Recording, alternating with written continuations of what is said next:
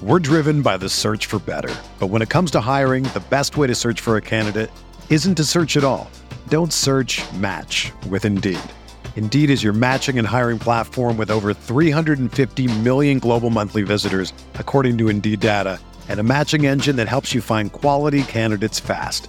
Ditch the busy work. Use Indeed for scheduling, screening, and messaging so you can connect with candidates faster.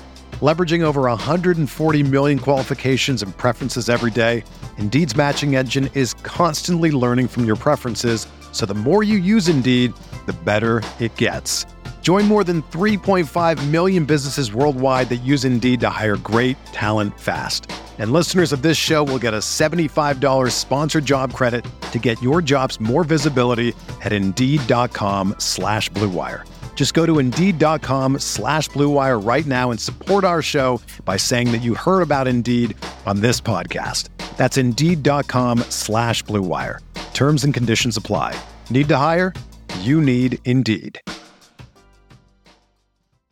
This podcast episode is brought to you by Coors Light. These days, everything is go, go, go. It's nonstop hustle all the time. Work, friends, family, expect you to be on 24/7. Well, sometimes you just need to reach for a Coors Light because it's made to chill. Coors Light is cold lagered, cold filtered, and cold packaged. It's as crisp and refreshing as the Colorado Rockies. It is literally made to chill. Coors Light is the one I choose when I need to unwind. So when you want to hit reset, reach for the beer that's made to chill. Get Coors Light in the new look delivered straight to your door with Drizzly or Instacart. Celebrate responsibly. Coors Brewing Company, Golden, Colorado.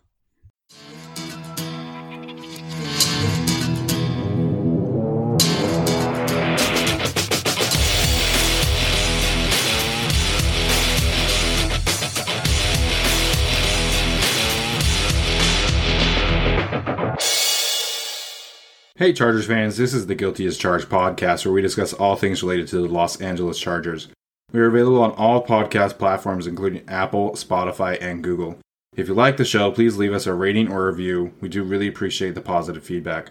Make sure and follow us on social media, including our Patreon account, where as little as $1 gains you access to cool things like jersey giveaways and film breakdowns. Thanks for tuning in and enjoy the show. Hey guys, welcome into another episode of the Guilty as Charged podcast. We are so happy to be here on what is essentially a special edition of the podcast. Since the Chargers are on Monday Night Football, obviously everything got pushed back a day, and so we decided to give an extra episode for you guys. My name is Steven, I'm the host. Joining me as always are Alex and Tyler. Tyler, how you doing, man? I'm doing a lot better than Dak Prescott's ankle. How are you?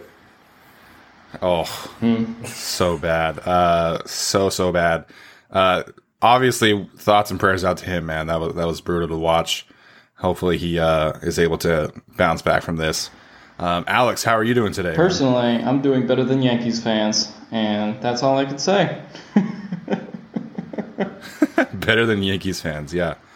So, baseball is a thing, I guess. Well. Before we do start, though, I do want to say about quarterbacks, man, and, you know, I know this is a Chargers podcast, but, you know, it was so nice to see Alex Smith back out on the football field. Obviously, I'm a little biased towards him as a Utah alumni.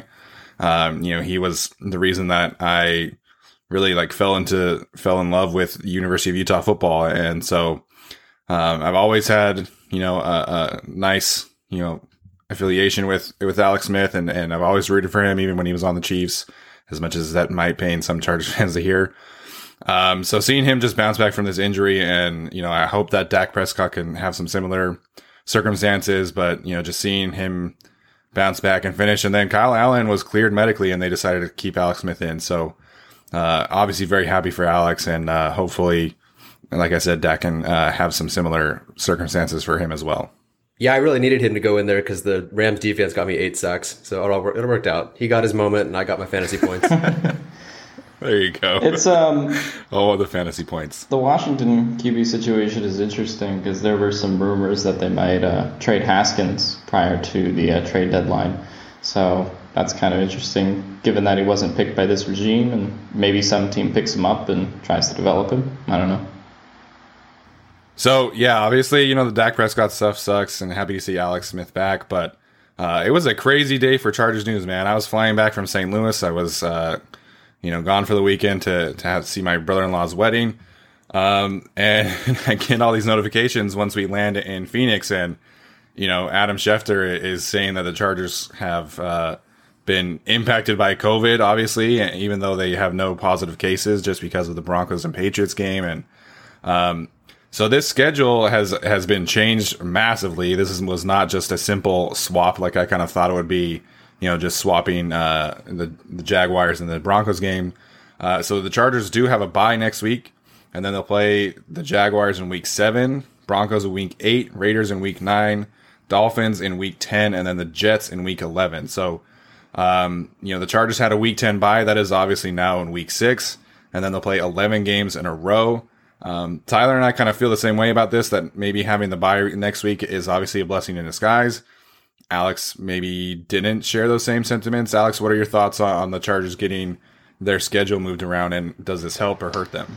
I didn't love it because having the week 11 having the week 11 bye originally, and instead of going 11 straight weeks, I just thought that was a lot better than what they're going to have to do now. And the Jets game after the Saints game, I think, served as kind of a bye in itself. So it's like, okay, even if they lose to the Saints, right, you can bounce back, probably rest Bosa, probably rest Ingram and other guys, and you can still get the win versus the Jets. So I don't like the bye, and then, they have Miami, which is a trap game. I think then Jacksonville is after that. Or no, it's Denver after that, right? So I don't know what the order of the schedule is really anymore. But I think it's Miami, then Denver, and they switch Jacksonville to later. But I just don't like it because now they have to go 11 straight weeks, and I just like the week.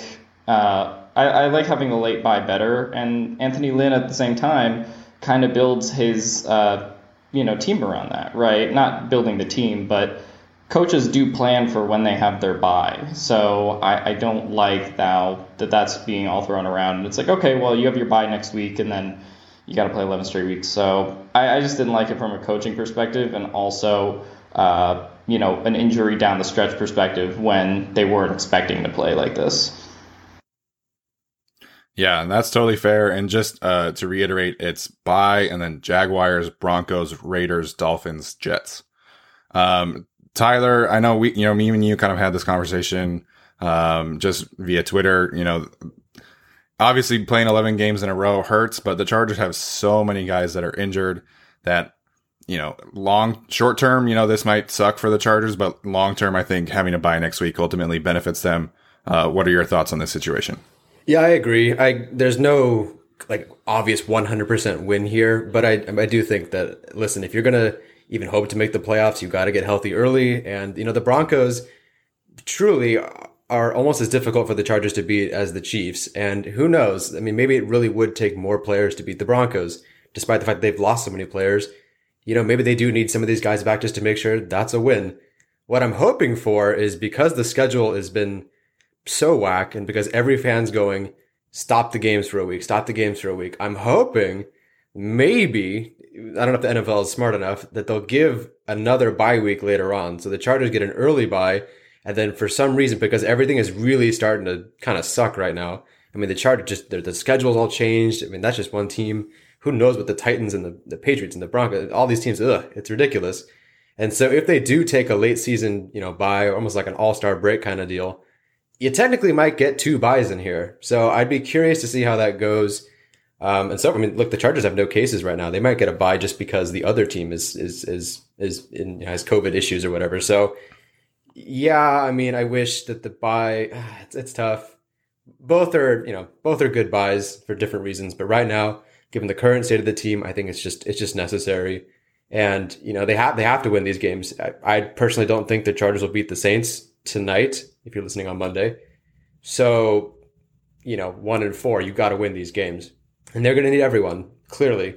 So, I guess the bye coming right now is a blessing in disguise, I suppose, for now. Yeah, it's definitely, a kind of a double-edged sword because, if you lose against the Saints, you can kind of recoup. But then again, if you win against the Saints, then your momentum's kind of stopped. Whereas, with the previous schedule, you beat the Saints and then you have the Jets and then you have all these winnable games, right? So you can get some momentum going. So there's definitely a case to be made for, both arguments. I think in general, you mentioned the extra bye. The NFL took a ton of shit for how they did not plan for the coronavirus and specifically like training camp. And now it's going to happen again because you look at, what college football was able to do. The ACC gave every single team 2 byes. The SEC has 2 byes as well. So the NFL kind of just saying, you know what, we're just going to stick to our guns and have the 16-game schedule and then we'll just figure it out down the road is honestly, it was really irresponsible and they should have made better plans for this. Now, Adam Schefter said that after next week, there's going to be like 18 teams that have had byes already. And it's just asking for more cancellations. We saw in baseball, the Marlins and the Cardinals had a bunch of cases and then they were able to kind of figure it out. But, you don't have the same kind of flexibility with the NFL and with football. And so I think the NFL has handled this about as bad as possible. And if anyone thinks that this is just going to be the Titans that are going to have an outbreak, you're mistaken. Like, this is not going to be just a Titans issue. This is going to happen again with another team. And, we've seen with the Patriots, all it takes is 2 or 3 cases and you have to reschedule a game and then it affects 4 other teams.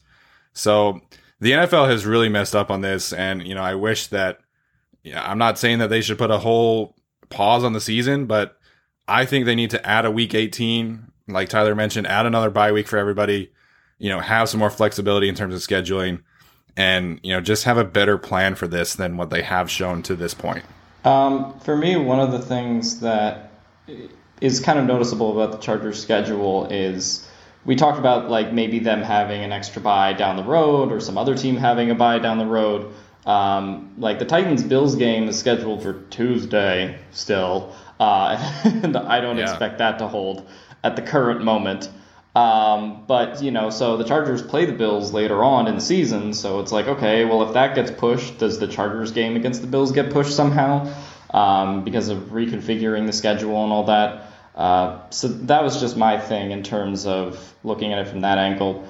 My suggestion for the last couple weeks regarding making the schedule has been, why don't they just push the Super Bowl for like a month or push the playoffs for like a month? And then after that, you can kind of just make a schedule or you have basically 4 weeks in which you can insert games. It's sort of the same thing college football does, which is like they have a month between when the season ends and when bowl games start, or like the season ends and the college football playoff starts. So I just think they should really just have a month at the end of the season where you can reschedule and plug these games in. And I think that would make sense for the long run. Yeah, and ultimately the NFL just is going to have to show more creativity and you can't just keep saying, oh, we're just going to keep canceling and pushing these games back and then altering schedules like this. This is not a sustainable plan. I don't even think it's a plan. I think the NFL is just kind of winging it. And, they got to figure it out right now. Mm-hmm. So, in terms of good news for the Chargers, Michael Thomas is not playing tomorrow. This is not injury related. Turns out he got in a fight with Gardner Johnson, the corner from Florida, and actually punched him in practice. So, Michael Thomas is essentially being suspended for tomorrow's game.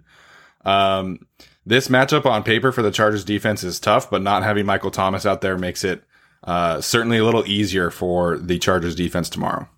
Yeah, you said it right there. Nothing much more to say. Not having Mike Thomas, you watch the Saints play the Raiders, and they just didn't look very good. If you can stop Kamara, Breeze isn't chucking deep balls to Sanders, and I hope Traquan Smith goes off. He's on my fantasy team, but otherwise, it's just, it helps a lot. You one of the best receivers in the NFL is not playing, so there's nothing more to say really. It's just helpful.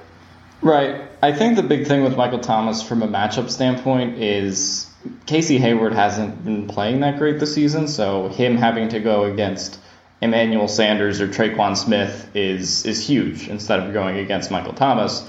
And then that kind of, goes down the pole to Mike Davis as well as Desmond King, right? So now instead of one of them covering Sanders or Traquan Smith, right, because Hayward would be theoretically covering Michael Thomas. Now their matchups get a little bit easier, right? So I think just the cumulative effect on the secondary it's just kind of like a load being taken off. Yeah, absolutely. That is for sure spot on. In terms of other Saints injuries, Jared Cook is questionable. That would obviously help a little bit more as well. It seems like he's going to play, though. He's been a limited participant all week. Marcus Davenport, the edge rusher opposite of Cameron Jordan, looks like he's going to make his debut as well. He is questionable, but he's been limited all week as well. Ryan Ramczyk, their amazing right tackle, seems to have cleared concussion protocol. He left last week early to that. It seems like he is going to play as well. In terms of Saints players who are out, obviously there's Michael Thomas, and then Janoris Jenkins, their cornerback number 2, is out. He obviously starts opposite Marcus Lattimore. Marcus Lattimore is questionable, so we'll have to see what he does. Again, limited all week. But that's pretty much it in terms of Saints injuries. I guess Janoris Jenkins not playing is kind of helpful. I've never been super worried about him, but I mean, it's something, I guess. It's just a participation trophy consolation prize at this point. They're so healthy at most of their important positions, and the Chargers aren't. So yeah, I mean. Yeah. That is. I was just gonna say. I guess ahead, Alex, not having to play Janoris Jenkins is okay, but it's not like they don't have corners, right? And also they added, Malcolm Jenkins this season, which I'm still mad about. It is what it is. But I guess not having to go against him would be better. But I don't really think it's a big difference to the secondary. Unlike, say, what the Chiefs are, without some of their best corners with suspensions and stuff. Yeah, that is a good point. And, if Marcus Lattimore plays, the Saints defense doesn't really have any excuses. In terms of the Chargers, it is very unfortunate, but in terms of players who could benefit from having a bye week next week, Brian Bulaga and Trey Turner are at the top of that list. They are both out this week. Trey Turner is particularly confusing because Coach Lynn said that he was going to play against the Panthers. He flat out said he expects him to play. And then in his press conference on Saturday, he said that his injury was a little more severe than they thought originally. So the bye week definitely will help him and Bulaga as well. I'm not super surprised that Bulaga is not playing. An offensive lineman having a back injury, that just is... That's not playing. Anytime you see an offensive line with a back injury, he's not playing for a couple weeks. This is kind of maybe off topic, but I guess a lot of people were asking me, and so I'm going to ask you guys, do you feel like the Chargers made a mistake signing Brian Bulaga and trading for Trey Turner, considering they are not healthy at all? No, I mean, how are you supposed to know that? I mean, I understand that there were injury concerns with both. But your reaction to the signing is when you're signing it, and your decision based on what you should do is how they are in that moment. And in that moment, that move, both those moves were universally praised. And right. I think you have to, in hindsight, would they be? I mean, what else are you going to do at this point? Draft a guard? Who are they going to draft in the fifth round or something at this point? If they got Herbert, Murray, traded the third, and got Kelly. Is your fifth round right guard going to be any better? Maybe, I suppose. And maybe drafting depth would have been better. But no, I don't think it's a mistake. And they could very well come back after the bye and play well like we expect them to. Right. I think that's spot on. And the thing about their deals is even if it doesn't work out, and let's say, they do miss a lot of games, they're pretty easy contracts to get out of if the Chargers have to. Trey Turner's only on a 2-year deal. Bulaga's on a 3-year deal. I'm not sure exactly how much guaranteed money he has. But it's not like they gave these guys 4 or 5-year deals, right? Where it's just it's impossible to get out of if something does go wrong. The thing that concerns me about them is just that it keeps kind of, not the Bulaga one because he kind of re-aggravated, but the Turner one has kind of kept going for a couple weeks now, and I'm starting to get some Mike Pouncey vibes where it's you don't hear anything, and then bam, he's out for the season. So I'm starting to get some of those vibes from that situation, but hopefully he's able to come back after the bye and just regroup. Yeah, absolutely. I hope it's not some Mike Pouncey situation. That would not be fun. So the right guard situation, I've said this on Twitter. I don't love it. Tyree St. Louis at least offers a nice presence, a nice physical presence in the run game. Like, he really made some plays in week 1 in the run game. So I would rather see Tyree St. Louis out there. Apparently he's going to be the swing guy in terms of guards. Ryan Groy is going to be starting, which I hate. I don't like it at all. Groy was unanimously our lowest graded player on our quarterly grades. So, I'll get to the offensive line later, but not too excited about seeing Ryan Groy. And then the big ones, obviously, are Mike Williams and Joey Bosa. Jeff Miller kind of floated the idea that maybe with a bye next week that the Chargers might hold both of them out. It was obviously speculation. He was not reporting anything, at least to our knowledge. But I think Mike Williams is going to play. Joey is concerning because he popped up today with an ankle injury again. So he's got the tricep, an ankle, and a knee injury. Alex, what do you make of the ramifications of potentially not having Bosa tomorrow? And should he play? Should he sit? Where do you land with the Joey Bosa injury?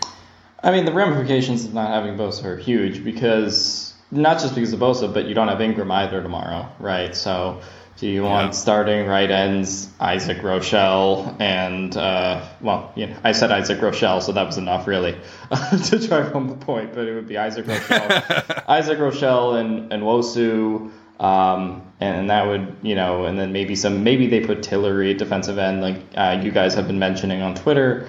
I don't know if that would be a thing that they consider for this game.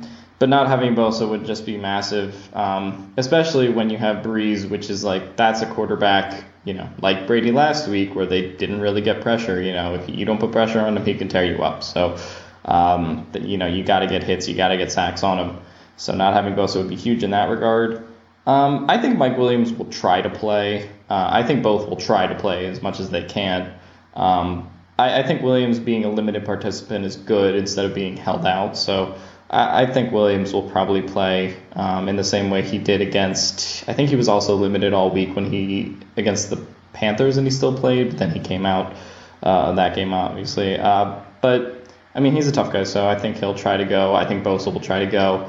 I think it might be more likely that they hold Bosa out, just because they really can't risk him having a serious injury. Yeah, I'm much more confident in Mike Williams playing right now, just because of his personal history. And like you mentioned, we've seen this season how he's kind of defied the odds, so to speak, to come back. But, if the Chargers do play Joey Bosa and he, kind of worsens these injuries and then he has to miss in an extended amount of time, that would be, the worst possible scenario, because then you're without Ingram, Bosa, Austin Eckler, Derwin James, Drew Drink, all these guys, right? And Joey Bosa and Keenan Allen and Austin Eckler and Justin Herbert obviously have been able to kind of hold the glue together right now. But if you lose Bosa, I'm not confident in Isaac Rochelle's ability to be a starter at all. And then, today, Jesse Lemonnier popped up on the injury report as well. So they could potentially be calling up Joe Gaziano to make his debut. I don't really know. Obviously, we'll have to wait and see about that tomorrow. I mentioned this on Twitter, and you kind of highlighted this a little bit before, Alex. If Joey can't play, Jerry Tillery needs to start at defensive end, and then you start Damian Square at defensive tackle. Cortez Broughton or Bruffton, or however you say it, can play, in Damian Square's role. But, the idea of seeing Isaac Rochelle out there for 60 snaps, man, and then Joe Gaziano being his backup, it just... I wanted this team to draft an edge rusher late, at least, have some kind of depth behind these two. But, if Jerry Tillery's not playing defensive end, this is going to be a long, long game. The Saints offensive tackles are arguably the best combination in the league. They have combined to give up 1 sack this year, just 1, and only 7 pressures between the two of them. So not having Bosa would obviously be, a huge, huge loss for the Chargers tomorrow night. Yeah, Isaac Rochelle's been a total non-factor since we were worried about him last year And then we're worried about it again this year. And it still continues to be a non-factor, at least on defense. On special teams, I know he has a role, he's a leader, but that doesn't sack Drew Brees. So unfortunately, we're kind of stuck with... listen, like we guys are talking about, I think Williams and Bosa will both play. They're two guys that I don't really see as guys that'll just kind of take the week off kind of guys. I know Williams pushes, Bosa definitely pushes. But again, if Bosa... It's hard to say because this whole questionable thing, we don't have probable anymore. I mean, for all we know, Joey Bosa could technically just be probable with like a little knee tweak and a little ankle tweak. It's not the case, but we don't quite know what questionable means. I'm glad it's not doubtful at least, so it's not like he's limping onto the field every play. But the Chargers, they're in a tough spot for sure. I do think they do have plans. I know it's just a practice squad move, but I do think they do have plans to move Tillery outside and swap with Bosa occasionally because they signed that guy to their practice squad. So maybe they elevate another guy and let Tillery go to the outside. Square plays on the inside. Who knows? So hopefully they don't lose him. And then Denzel Perryman, just a minor wrist injury. Seems like he's a full go. Right, good call. But still, hopefully he's okay because he's been one of the few playmakers on defense so far. Yeah, shockingly, he's been, according to PFF, the best linebacker on the team. So Denzel has certainly played well. I do want to mention, I saw some people last week saying that the team should have moved Joey around a little bit more. Daniel Popper pointed this out. It is his right tricep that has been bothering him. And so it's much easier to kind of use your outside hand as a pass rusher to, do all your pass rush moves. And so if he plays, he will be exclusively going against Ryan Ramczyk. Which, I'm excited to watch. Obviously, I would have loved to see them both healthy, but do not expect Joey to be moving around all that much. Last week, it was Uchenna Nwosu who was going over the guards and kind of searching out some mismatches. But, it's going to be tough without Joey Bosa. So that'll do it for our injury report recap. I should have mentioned this earlier, but we did have a big interview with the Draft Network's head draft analyst, Jordan Reid. He was able to join me earlier this week, and I was able to interview and ask him some good questions about Justin Herbert. What should the Chargers do in the draft next year? Yes, I know it's early, but I love the draft so much, and so getting to interview Jordan Reid about this was a lot of fun. So take a listen. All right, guys. So happy now to be joined by Jordan Reid, very popular Twitter follow, obviously, because of his work for the Draft Network as the senior NFL draft analyst. Jordan, how you doing, man? Good. It's a pleasure to be here. Thanks for having me on. Yeah, of course. I'm so happy to be here with you to talk some quarterbacks. Obviously, yourself as a former Division I quarterback, one of the best guys to go to in terms of quarterback. And yesterday we had some big news from the Chargers head coaching staff, and Justin Herbert has been elevated to the starting quarterback going forward. I want to revisit, though, quickly. What did you see out of Justin Herbert out of college? What did you like? What were some kind of areas of concern? And maybe what have you seen from his 3 NFL starts that has kind of influenced your opinion of him now? Yeah, well, Justin was a really interesting case just because he was an early starter at Oregon. And it's something that you rarely see, especially at such a prominent program. But I loved a lot of things that I saw from him. Of course, he has the prototypical size that you're looking for. I think that's one of the biggest areas that a lot of people really had a lot of interest in him. And size has kind of been something that's been not as much important as we've seen in previous years, just because, guys like Kyler Murray and Russell Wilson have kind of debunked that a little bit as far as just looking at the size, but it's just evaluating the prospect as a whole.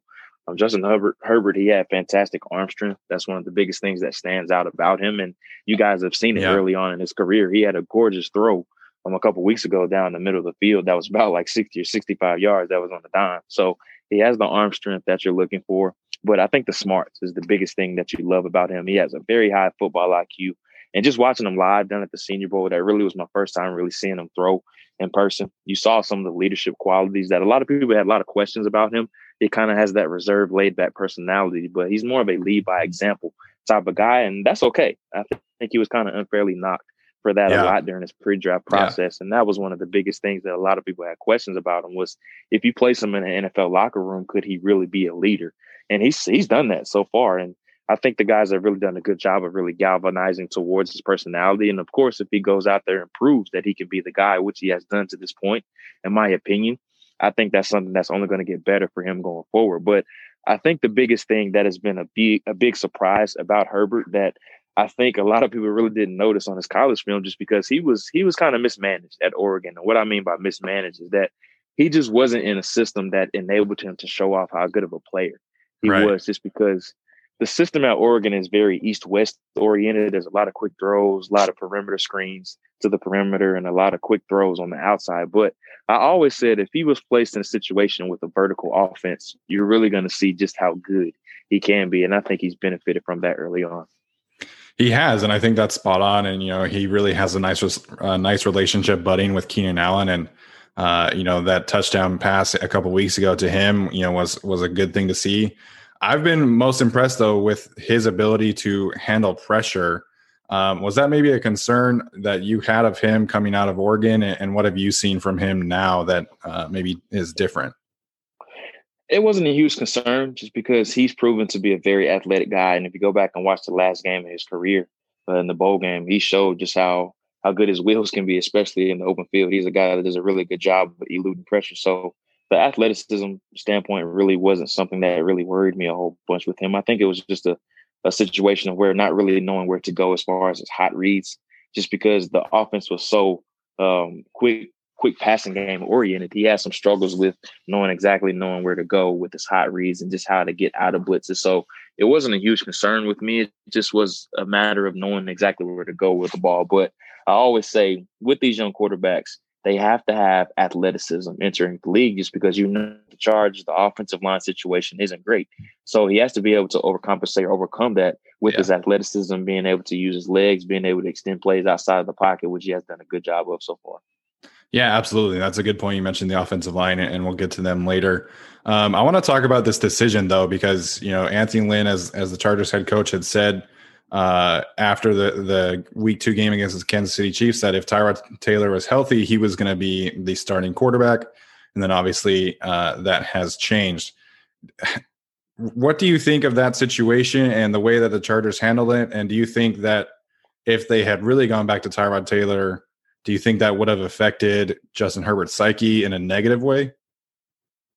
I don't think it would have affected him much, just because he understands the situation that he walked into with Tyrod being the bridge. And this isn't a foreign situation to Tyrod as well. I mean, he did it I believe it was in Buffalo, where he was the guy ahead of Josh Allen before he eventually took over that spot there. So Tyrod understands exactly what type of situation that he was walking through the door with the Chargers when they ended up selecting Herbert after signing him. So he knows what's going on, but there's kind of like this unspoken rule in football of where you don't lose your spot to injury. And I think that's kind of what Anthony Lynn was going by with this decision, just because everybody knows that Justin Herbert he's going to have the keys of the future of the franchise turned over to him eventually. And Lynn was kind of abiding by that rule a little bit more than what you would like, but it was just a situation of where Herbert was making so many plays. Like, a lot of people were going to run him out of the city if he didn't play him the next week, just because he's already the future of the franchise. And like with these young franchise quarterbacks, it's kind of like you just want to see more from them, especially when they're making so many flash plays. And it would have been a stopgap from that more if he would have put Tyrod back out there. And we know that Herbert has much more upside than what Tyrod has shown to this point in his career. Yeah, absolutely. I think that's spot on. And this isn't related to the Chargers, obviously, but I would love to get your thoughts on what is happening in Washington with Dwayne Haskins. And I know that it hasn't been a good situation for him. He's had some good games, some bad games. But it just seemed like, from the outside looking in, I'm not a quarterback expert. It just seemed like they didn't really give him a fair chance. What did you make of the whole situation and benching him for Kyle Allen?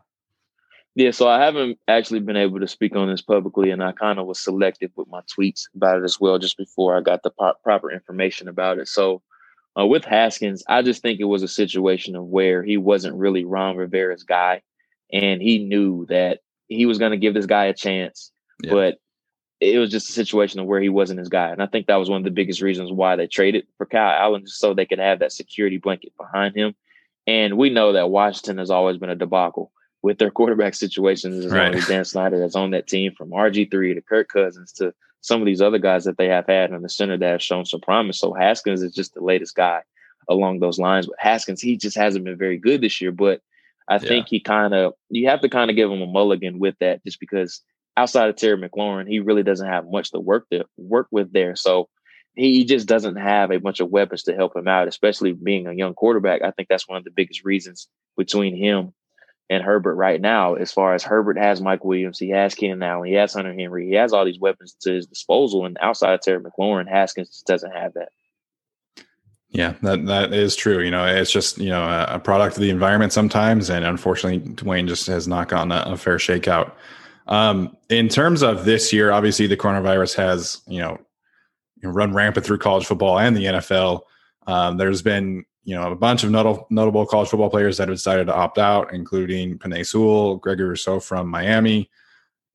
How does them opting out impact you guys? Because, obviously you still have to evaluate them. Penei Sewell is arguably a top 5 pick in terms of talent. Is there concern with these guys who are opting out that, maybe, we haven't seen them in a while? Like where do you guys land on players who are opting out right now? I think it's just a situation of a case-by-case basis, honestly. With Gregory Rousseau, obviously, he's going to be a little bit different from Michael Parsons just because the sample size is a little bit different.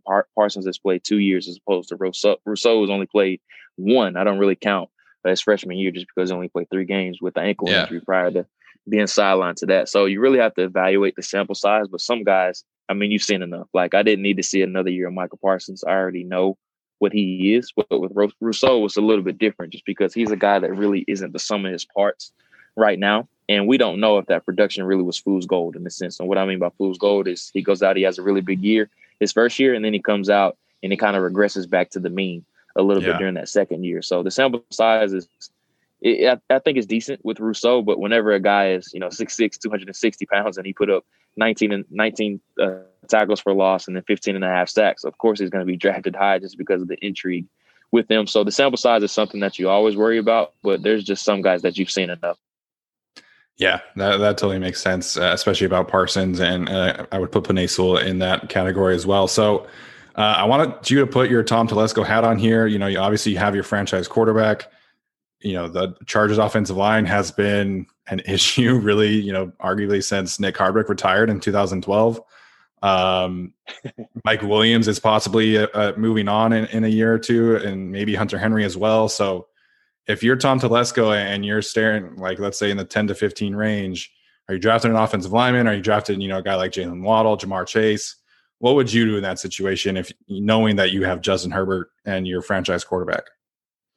So I think Telesco is in a really interesting spot, and I think this defense is fully loaded. But I think edge rusher might be another circumstance that they might face themselves with, just because I'm not sure if they're going to be able to pay Bosa and Ingram. I just don't see that being able to happen just because both of those guys are at the top of their positions right now. But just staying on subject with the offensive side of the ball, I'll put a receiver in that spot. I had him going Devonta Smith in my latest mock draft. I think that would be a really good spot for him as well. So I think it comes down to receiver or offensive tackle, but I think offensive tackle really would be more prevalent just because the Chargers have suffered so many injuries, man. I just don't know what's going on there. The luck has just been terrible from, Pouncey to Forrest Lamp. Unfortunately, he's been pretty good this year for the most part from just the outside looking in. But prior to this year, he's just been the injury bug has really struck him so bad. So I think there's a situation I would love for them to get a left tackle like a Samuel Cosmi from Texas. I think that's a guy will be a really good fit, depending on where they're picking. I don't think they're going to be in contention for Penei Sewell just because I think he's going to be a top 5 pick.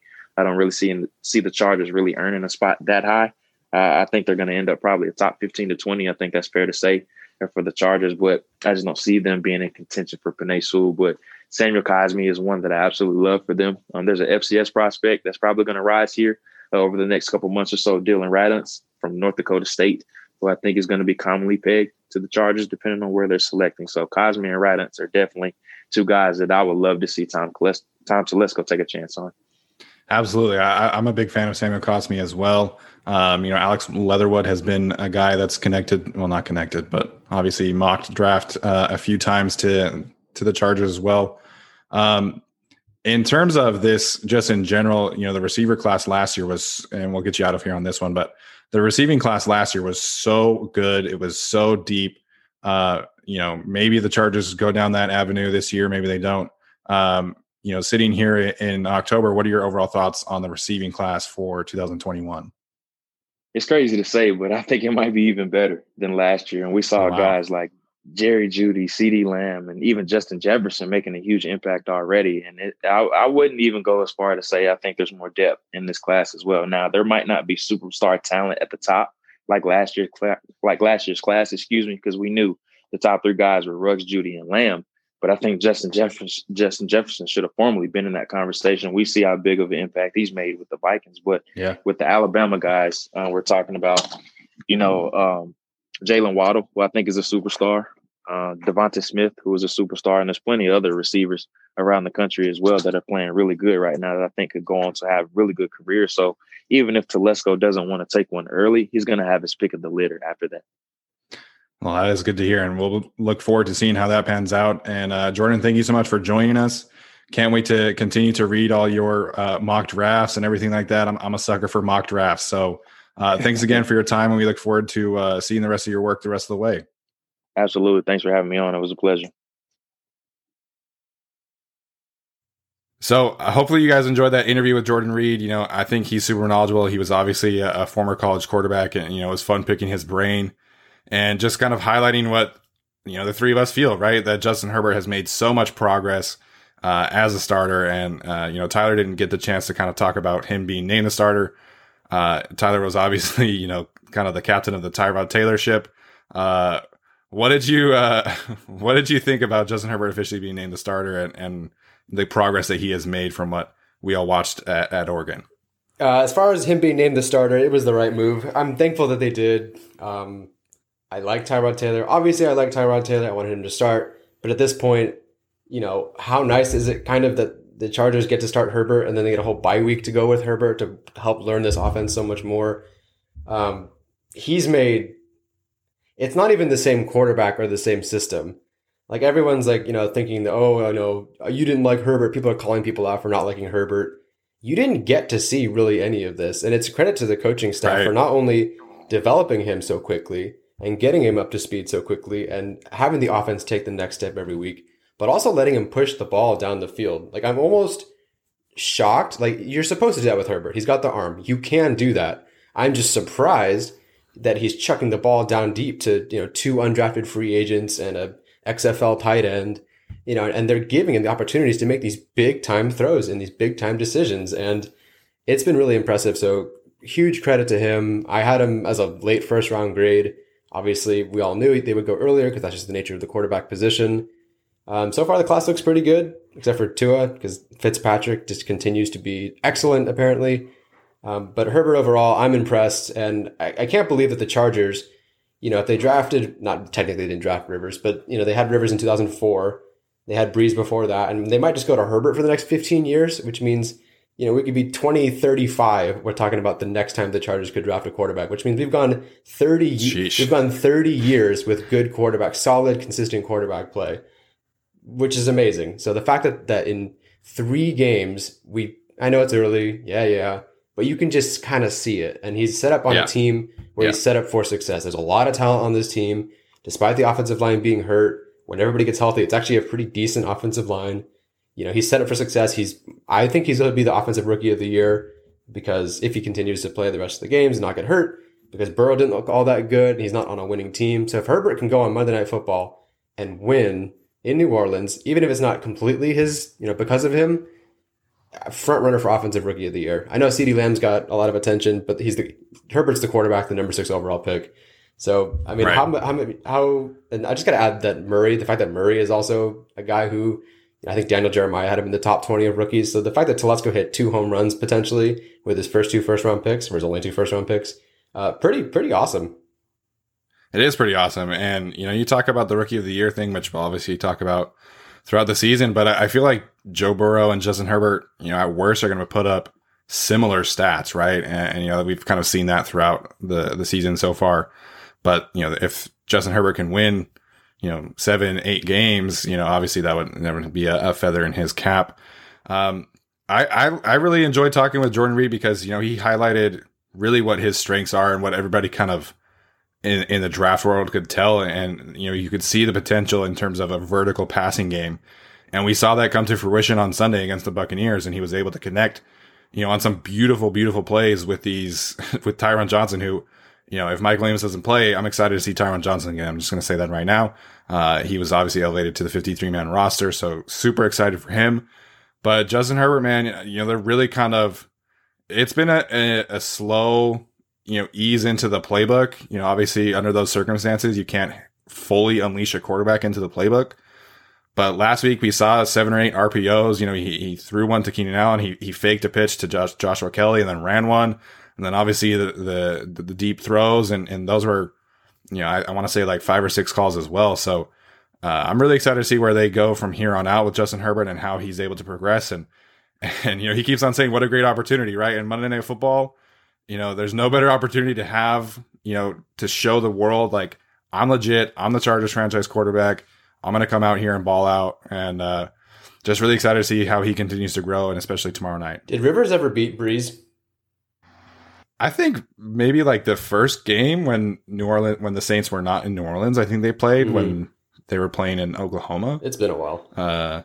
It has been a while. They have not been the Saints. They don't play super often, right, which is why they obviously do the preseason stuff together, but it has been a while since the Chargers have beaten the Saints. Alex, what were you going to say? I was just going to say, imagine going back to when we had that draft party and, poor Jason had his hands in his face and everyone was depressed. It was like a funeral. And imagine going back to that time and saying, hey, Justin Herbert's going to have equal Rookie of the Year odds with Joe Burrow.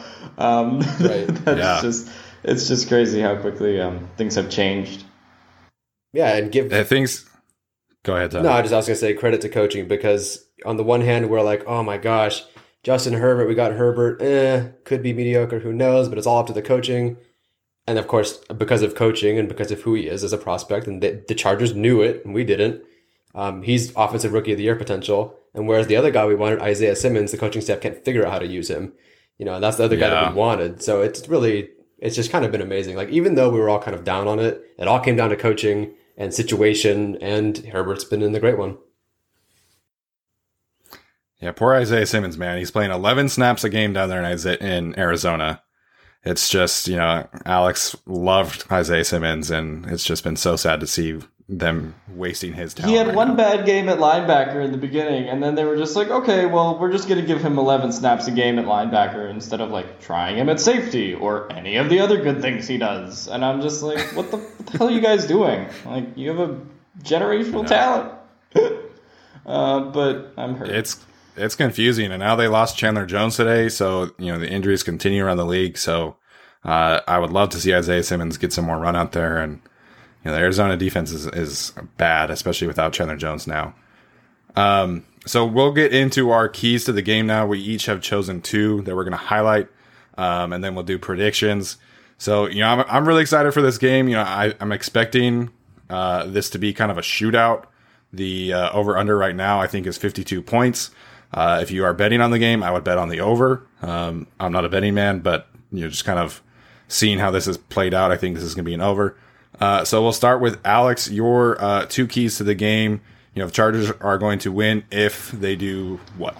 First one is holding Alvin Kamara in check. As we mentioned with the Raiders game. Also, in some of the other games, just in the last couple of years, the Saints are a totally different team when he's held in check and not going off versus, when he's going crazy. And we saw the Chargers have a lot of problems with Ronald Jones last week. Just getting big chunk plays, 5-6 yards a carry, and really giving them problems. So, if Alvin Kamara has that kind of week, the Chargers are really in a bad position. So if they can hold him in check and, maybe they hold him to 4 yards per carry and he doesn't get that involved in the receiving game, I can see them winning this game for sure. But, it's really... without Thomas, they're going to lean heavily, I think, on Kamara. So that's one of them. The other one is putting pressure on Drew Brees. We mentioned it with Brady kind of last week, and then they didn't get any pressure on Brady. So that kind of really doomed him in that Tampa game. But, Brees is affected by pressure more than a lot of other quarterbacks, specifically when it comes to sacks. So Brees' completion percentage is actually 1% lower in games when he gets sacks versus the average for a quarterback is 0.5% lower when they take a sack. So, if you get sacks and you get pressure on Brees, it could affect, 2 or 3, throws a game. And that's big when talking about throws in the fourth quarter or throws in the red zone, right? So I think getting pressure on Breeze and getting sacks specifically, which this defense has had trouble doing the last 2 weeks, in addition to stopping Kamara, those would be my two keys for this game. Yeah, absolutely. And, the Chargers pass rush has kind of, gone in the opposite direction in the last couple of weeks. Obviously, the health factor of Melvin Ingram and Joey Bosa is huge there. Gus Bradley did say on Friday that he's ready to, quote, unleash Kenneth Murray. I would love if that meant as a pass rusher, because we saw him have some success at Oklahoma with that. But obviously, that isn't really Gus Bradley's MO.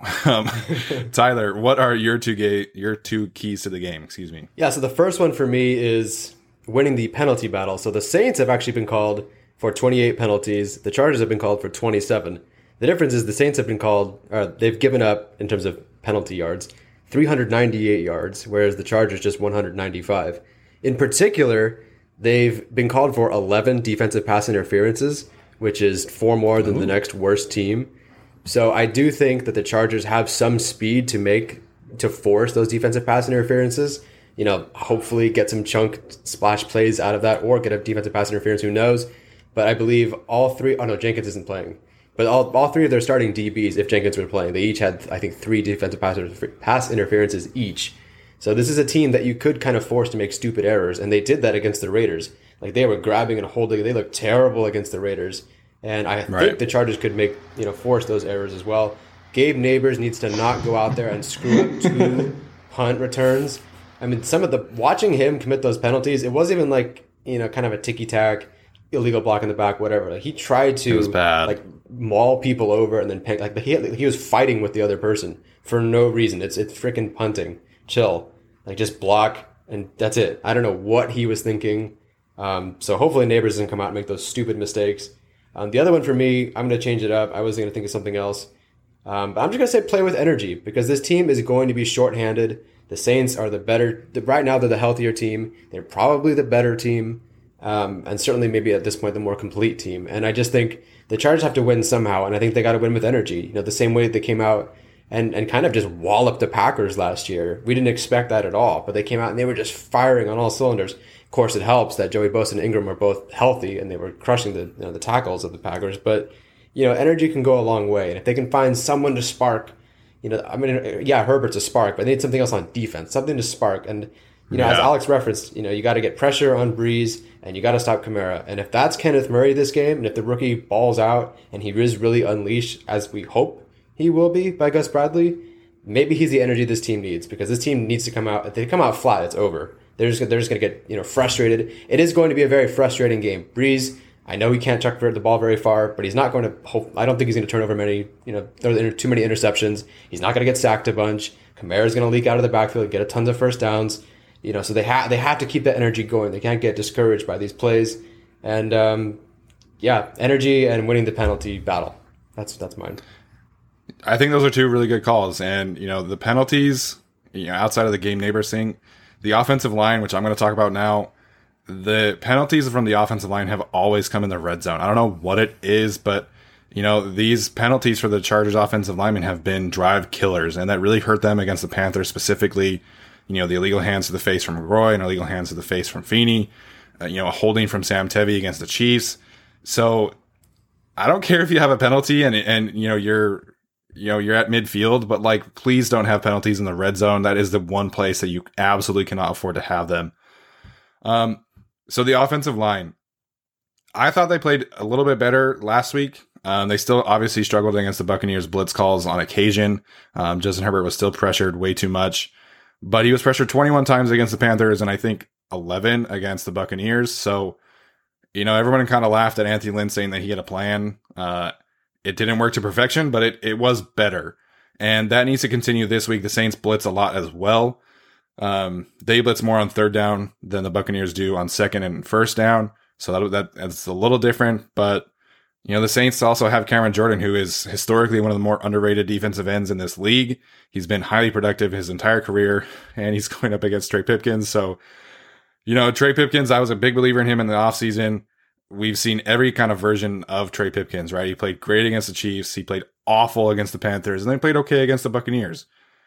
I'm hoping we can get a good version, like a little bit better than last week. Maybe I would take in between great and good. I would take average, honestly. But the offensive line definitely needs to continue to improve. It seems like they're kind of hoping for some continuity at right guard can help that cause with Ryan Groy instead of Tyree St. Louis. Either way, the offensive line needs to be better. Weirdly, the left side has been pretty good for the Chargers so far with Sam Tevy and Forrest Lamp. Dan Feeney should have a much better game because the Saints don't have a nose tackle like Vita Vea. But overall, the offensive line needs to play better. And the running backs need to play better. You know, Austin Eckler's not on this team anymore. And he makes up for so many discrepancies of the offensive line because of his vision, because of how slippery he is. And we didn't see that from Joshua Kelly or Justin Jackson last week. And, you know, I highlighted this on Twitter. There were several opportunities that they had to break big runs, and they just, it's this weird thing that Joshua Kelly does sometimes where he just kind of sticks his head down and just buries into defenders, and he'll gain 2 yards. Like, he doesn't lose yards, which I guess is positive considering Melvin Gordon would lose 2 yards on similar plays. But, you know, Joshua Kelly, like in week 1, we didn't see those kind of things, and his vision was so clear and he was so explosive as a runner and as a receiver. If Joshua Kelly, you know, isn't averaging 4 or 5 yards a carry, I think this is going to be a long day for the Chargers because, you know, I would like to think the Chargers can rely on big plays, but, you know, we know in the NFL that's not going to be a weekly occurrence where you have 2 60-yard passes, especially now that the Saints have seen that film. They know what Tyron Johnson and Jalen Guyton can do. Almost exclusively run deep 9 routes. So, you know, I expect the Saints to make some adjustments. And if the Chargers want to win, I think Joshua Kelly and Justin Jackson have to, I'm not going to say they have to run for over 100 yards combined, but they have to make it a threat. And, you know, you can't afford to give the Saints the opportunity to basically just drop 8 into coverage and say, okay, Justin Jackson, Joshua Kelly beat us, because they're not in enough of a groove right now. And so those two have to step up, and the offensive line has to step up if the Chargers are going to win. Those are great calls. I mean, really good calls. Eckler in particular is going to be, it's going to be so hard to miss him, or it's not hard to miss him. It's going to be tough without him. And I believe among the 3 of us, he was the number 1 graded starter that we had. And, you know, not Donald Parham getting a 10 doesn't count. You know, so Eckler, I mean, just, You really saw it last week. I know that, you know, Jackson and Kelly didn't exactly get a ton of carries and touches to be able to, you know, work and build up some sort of rhythm. But, you know, Eckler is a guy who makes his offensive line look so much better. He, especially, you know, get the Chiefs and the Panthers getting yards kind of out of nowhere and overachieving quite a bit. And I know Pro Football Focus is, but, you know, again, they grade him very well because, and I actually believe it, because he's overachieving, breaking tackles, making plays. He's reliable. So, yeah, it's going to be a tough one. Hopefully they can make up for it, but I think we all saw the same thing against the Buccaneers. Joshua Kelly just takes the ball and then misses the hole or just drives right into the center. And it's like, what are you doing? What was the place? I mean, I'm glad you actually found this, Steven, because, you know, we all kind of expected and kind of hated that, you know, Steichen came out and they ran the ball 2 times and then tried to throw it or whatever happened. But if you execute, it's not just a run up the middle 2 times in a row. There's actually something else there that he missed. So that was a really good call by you. And then Justin Jackson, I expect more from him, but I have no idea what kind of, you know, physical state he's in right now. He looked slow. He looked kind of confused. It was very, very strange. So I just don't know how much you can fix that in a week. So we'll see. It did seem like he was almost hesitant to hit the holes too, which maybe kind of highlights, you know, maybe he wasn't super healthy. But, you know, if Justin Jackson and Joshua Kelly are able to kind of hit a couple of those holes that I mentioned, and the Chargers were able to get, you know, maybe like 35 or 40 yards rushing instead of like 18, I think that's a big difference in the game. Alex, did you have any other thoughts about maybe some keys to the game or something that you're trying to keep an eye on? You know, Tyler kind of mentioned Donald Parham there. You know, we gave him our 10 grades, but from the guilty as charged scale. But, you know, I think Parham is a big piece in just getting other players involved, right? You might not have Mike Williams tomorrow. You're not going to have Austin Eckler. So it's going to be about getting those guys that the Saints don't know involved, like Donald Parham, like maybe they aren't super keen on Tyron Johnson yet because it's just been 1 week, right? So just getting all of those types of guys, maybe Justin Jackson breaking a couple plays, Herbert maybe using his legs somehow, stuff like that, where I think is like, all right, get some of these guys and get some of the stuff that the Saints don't know about the Chargers yet. Because I think you're going to need to be creative, to beat the Saints, since we've kind of established that the Saints should win this game and are the better team. So I think you're going to have to show them something that they haven't seen. Yeah, and I was really excited to see that Donald Parham touchdown. I was a little annoyed that he didn't play the rest of the game. So I would love to see him and Hunter Henry be involved really heavily in this game. I think, defensively, the Saints are pretty weak up the middle. Malcolm Jenkins, he's a very versatile safety, but he's really struggling in covering tight ends right now. And Darren Waller obviously exposed that about him. But, the Saints have given up a lot of yards and touchdowns to tight ends. So I don't know if we're going to see a ton of explosive plays deep this game. I think it's going to be more of like a slice and dice in the intermediate range, which is going to beat the Saints, because I think Hunter Henry, Donald Parham, Keenan Allen over the middle, I think those three are really going to be what kind of determines if the Chargers offense is moving the ball. And obviously, like we mentioned, all the other keys. So, Tyler, any other thoughts before we wrap up today? That's it for me. Cool. Well, sounds good. Like I said, hopefully you guys enjoyed this extra episode. It was a lot of fun kind of planning this together, and thankfully it worked out. Hopefully the Chargers win. Hopefully Joey Bosa plays, and I'm just really excited to see Justin Herbert again. It is, if they lose, it's going to suck, but at the end of the day, right now is all about Justin Herbert and his development, and hopefully the NFL can get a handle on COVID as well and kind of pull their heads out of their asses. Exactly. All right, guys, well, that'll do it for today's episode. Make sure, as always, to follow us on social media at GC Podcast 17, at Tyler Schoon, at Alex Lansdorf, and at Stephen I. Haglund. That'll do it. We'll see you tomorrow. This is the story of the one. As head of maintenance at a concert hall, he knows the show must always go on. That's why he works behind the scenes, ensuring every light is working, the HVAC is humming, and his facility shines. With Grainger's supplies and solutions for every challenge he faces, plus 24/7 customer support, his venue never misses a beat. Call quickgrainger.com or just stop by. Grainger, for the ones who get it done.